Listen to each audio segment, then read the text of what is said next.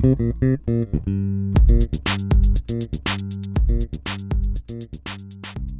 Boring and Vastly Underrated Art of Planning, written by Scott Young, December 2020. Sometimes the boring skills in life turn out to be the most important. Case in point, the market for being really good at Excel is much larger than you think it is. I have a friend who does lucrative consulting work, mostly on his ability to be better than you at Excel. Machine learning is trendy, but most organizations don't need someone to run convolutional neural nets. They need someone to work spreadsheets. Or consider another skill that's super boring, but incredibly valuable: planning. Most people are terrible planners. In fact, people are so bad at planning that psychologists have a name for it: the planning fallacy. The planning fallacy points out that people tend to be overly optimistic planners. Our projects take much longer and more effort than we anticipate. Why planners succeed. We aren't designed to be good planners. Our ancestors had little need for complex planning. Food couldn't be easily stored, so you went looking for it when you were hungry. As such, nature didn't make us great long-term thinkers. One way our ineptitude at planning manifests is in what behavioral economists call hyperbolic discounting. The idea here is that when we need to choose between rewards right now and rewards in the far future, we're much less patient than we ought to be. Being able to restrain your impulses and think long-term is associated with success across many different metrics: health, wealth, education, and more. But the benefits go beyond simply thinking long-term.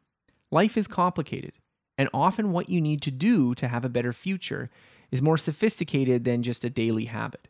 If you want to advance your career, for instance, you may need to go to school or acquire skills, or you may need to apply for new jobs or complete key projects. Each of these efforts requires considerable planning to achieve. The 10% rule: taking planning seriously. The first step to becoming a better planner is simply to set aside more time for it. Since we've evolved to be seat-of-our-pants doers and not patient planners, we need to counteract that urge by forcing ourselves to map out the path ahead. Informally, I like to follow the 10% rule, which says that you should spend roughly 10% of the total time you anticipate for a project on planning the project. So if you're going to spend 100 hours on a project, you should spend about 10 hours planning it. At first, this seems crazy large, and admittedly, this rule can be reduced for longer projects, especially those that might need intermediate planning as you learn more.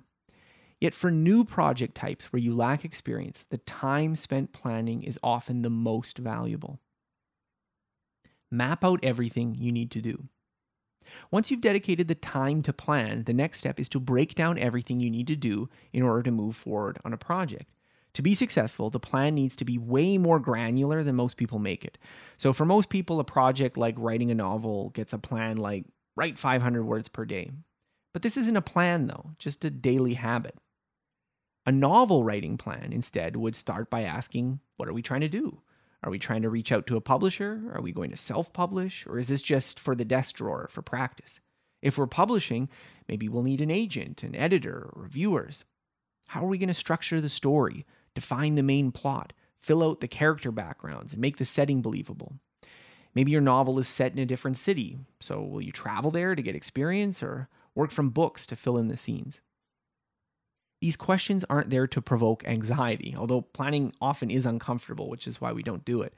Rather, they're there to show that the end plan for writing a novel is a lot more complicated than simply writing every day. It may have discrete milestones for research, character building, and plot development, not to mention stuff that goes into making the project a success outside of merely writing the thing. So why bother with all this effort? Can't you just cross those bridges when you come to them? Yet most projects like this fail. The key to having yours be a success requires a little bit more planning than feels automatic. Put the plan in your calendar. With a map drawn, you now need your itinerary. When will you start? How many days a week will you work? When do you expect to reach particular milestones? All of this needs to be put in your actual calendar. You don't need to break down a year-long project into daily increments, as this can be too tedious to update once there are inevitable changes.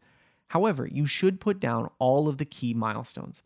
You should also include a weekly horizon showing your hourly time investments. There are two main reasons for putting everything in your calendar. The first is logistic. A lot of people start with a loose plan. I'm going to do X over the next month, but they fail to realize how many obstacles already exist in their schedule. Maybe they have a vacation coming up, or there are other deadlines that might interfere. If your plan never touches your calendar, you're not forced to confront these conflicts until it's too late. The second is psychological. Actually putting the time in the calendar makes the plan real in a way that daydreaming doesn't.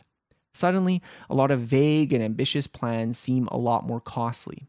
Oh wait, so I won't be able to do anything in the evenings for 6 months to actually get this done? This may seem discouraging, but pessimism in planning is actually good.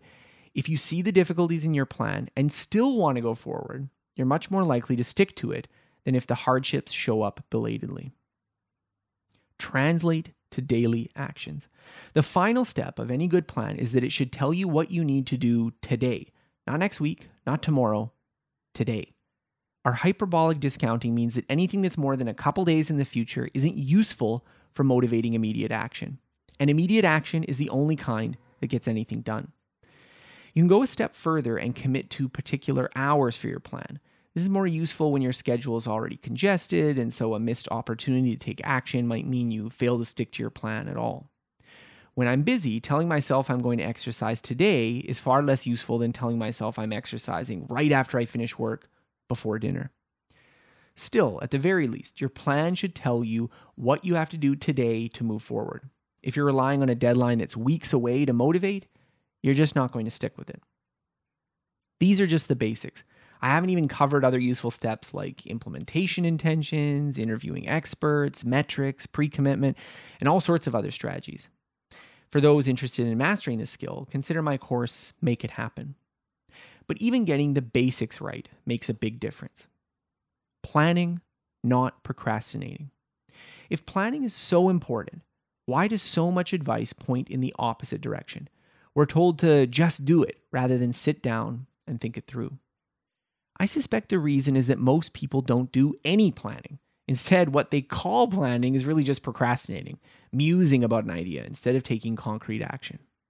I hope, given the description that I just read out, you can see that this kind of planning that works is far from procrastinating. It's an active process that requires research, scheduling, and often facing up to uncomfortable realities of real-world achievements.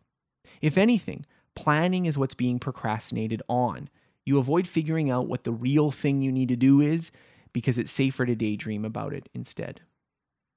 Making plans may not be the most exciting skill, but it's one of the most important. Ultimately, the future belongs to those who plan for it. Thanks for listening to this episode. More episodes like this can be found by searching for Scott H. Young Podcast on Apple Podcasts, Google Podcasts, Spotify, SoundCloud, Stitcher, Overcast, and most other podcasting apps available on your smartphone. If you've enjoyed this episode, please consider rating my show as it helps other people find out about it. More of my work can be found on my website, scotthyoung.com. Thank you.